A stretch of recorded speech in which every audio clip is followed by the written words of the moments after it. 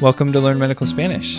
Today I'm going to go over a dialogue you could use before, during, and after an incision and drainage procedure. So if you're doing that with your Spanish-speaking patients, here's some stuff you might want to say. All right, so as usual, I'm going to go over the phrases in English first and give you about enough time to think about the translation, if you can kind of try to piece it together on your own. And then I'll say it in Spanish a couple of times, and ideally repeat it out loud each time that I say it, because it's a really good chance to practice talking out loud, because that's the hardest part of learning a language, is talking out loud. All right, so here's the first phrase. You have a bacterial infection in the skin.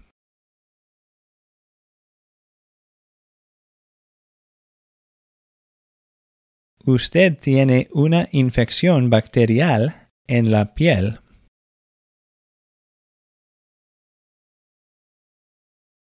Usted tiene una infección bacterial en la piel.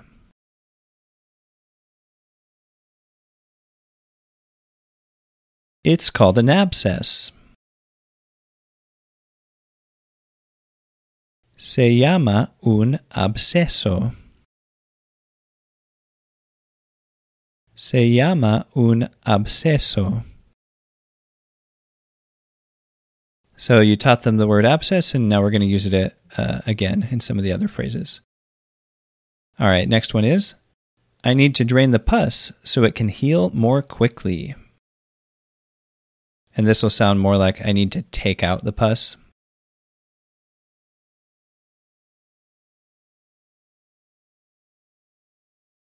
Necesito sacarle el pus para que pueda sanarse más rápido.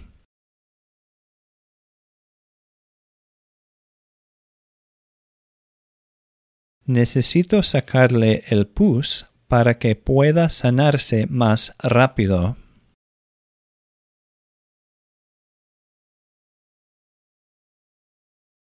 Quick grammar note, we're using subjunctive a few times in this dialogue, and this is one example. When you say para que pueda, that's an example of a phrase where you'd want to use subjunctive. All right, so the next phrase is, first I'll inject anesthetic to decrease the pain.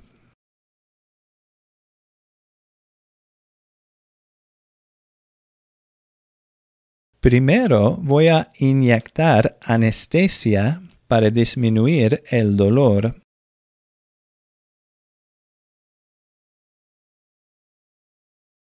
Primero voy a inyectar anestesia para disminuir el dolor.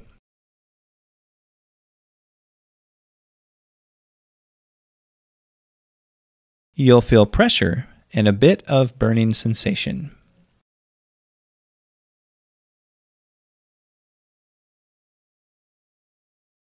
Va a sentir presión y un poquito de ardor.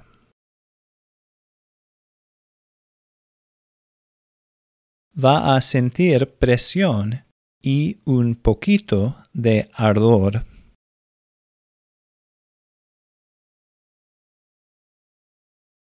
I'll open the abscess with a small cut, 1 centimeter.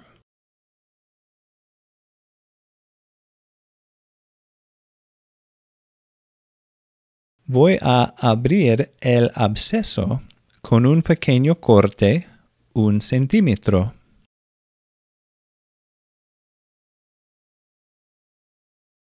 Voy a abrir el absceso con un pequeño corte, 1 centímetro.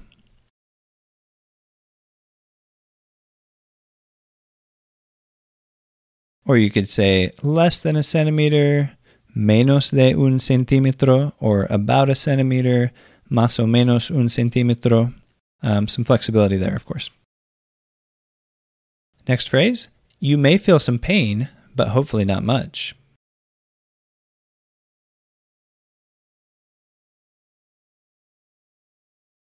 Tal vez vaya a sentir un poco de dolor, pero espero que no mucho.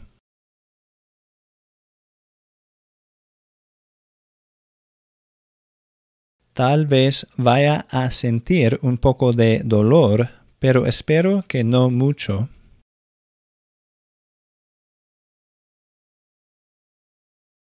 That's another example of subjunctive, tal vez vaya. since it's kind of a maybe, we don't know kind of thing.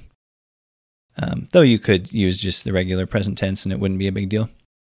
All right, so now we're kind of segueing to after the procedure. And so here's the next phrase. We'll cover it with a bandage.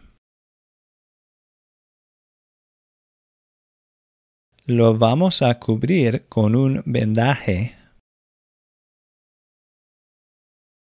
Lo vamos a cubrir con un vendaje.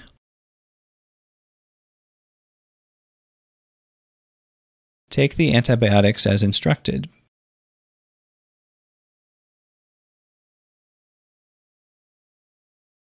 Tome los antibióticos según las instrucciones.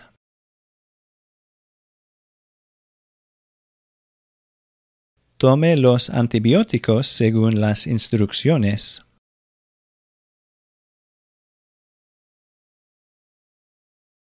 The wound should heal gradually.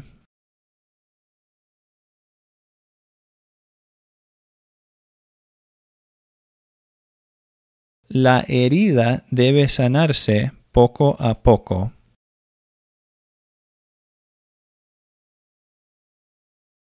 La herida debe sanarse poco a poco.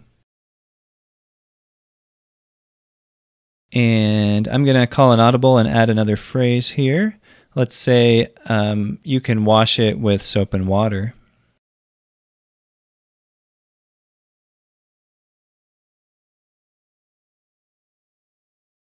Puede lavarla con agua y jabón.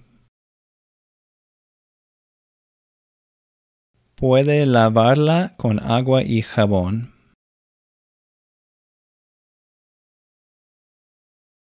So as I was saying that, I realized you could also use a reflexive form of the verb because lavar is sometimes used that way. So you could say lavarse, lavársela. Puede lavársela con agua y jabón. So that's saying wash yourself the wound, lavársela. So that's like a reflexive form. But they should understand either way if you use the first way that I said that. Next phrase. Return here if you have any worsening or other concerns.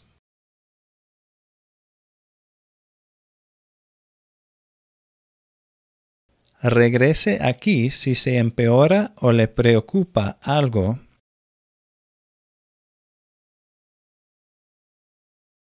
Regrese aquí si se empeora o le preocupa algo.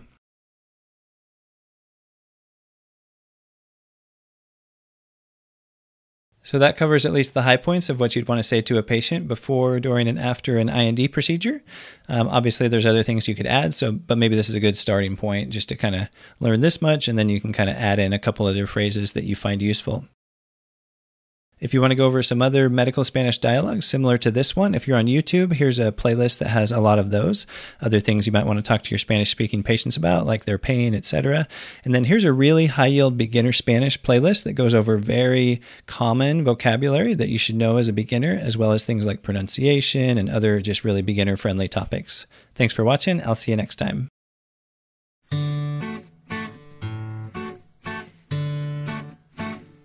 The Learn Medical Spanish podcast is not medical advice and does not replace the need to see your own medical providers.